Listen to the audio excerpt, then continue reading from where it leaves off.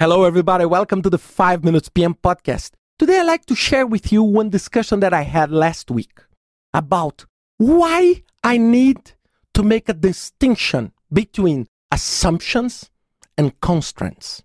Why these are not one thing, called restrictions or constraints, and why they are different.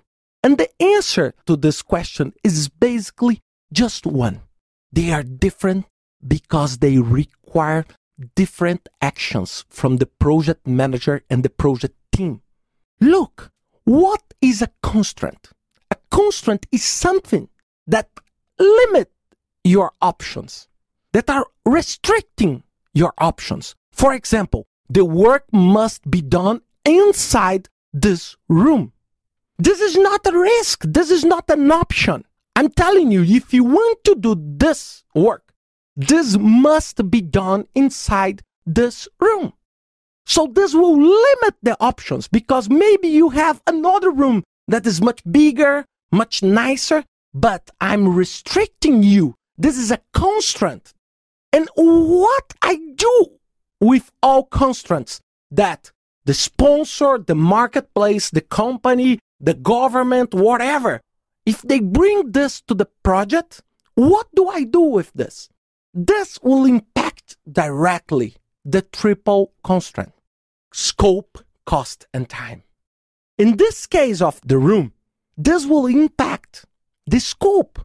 So on the WBS item, on the work package, I will need to handle this restriction. I will need to respect this restriction. This is not an option.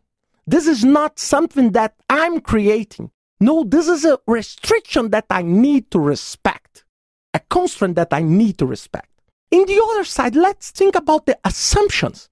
The assumptions are things that I imagine that they can be true, but I cannot prove.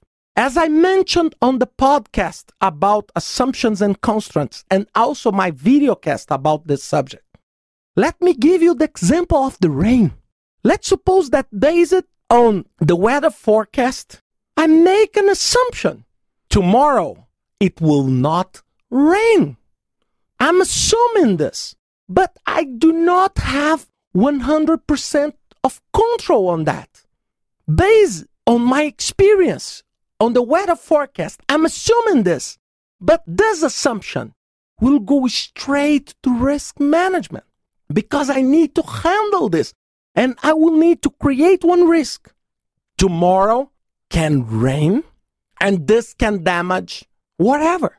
And then I need to find ways of mitigate, avoid, or handle this risk. So look, the way that I work with constraints and assumptions is different. One thing, I'm working in the scope environment, time environment, and cost environment. The other one, of course, they are impacting all the three, but the other one is going straight to the risk. Because one of the things that is critical when I have a lot of assumptions is to do assumption test. This is part of the qualitative risk analysis. I need to make sure that I'm not crazy in creating assumptions that are extremely weak. The probability of them not to be respected is extremely high. And this will bring a real damage to the project. So look, the two are some statements, but the way I handle assumptions and constraints is different. So because of that, we need to separate these two things.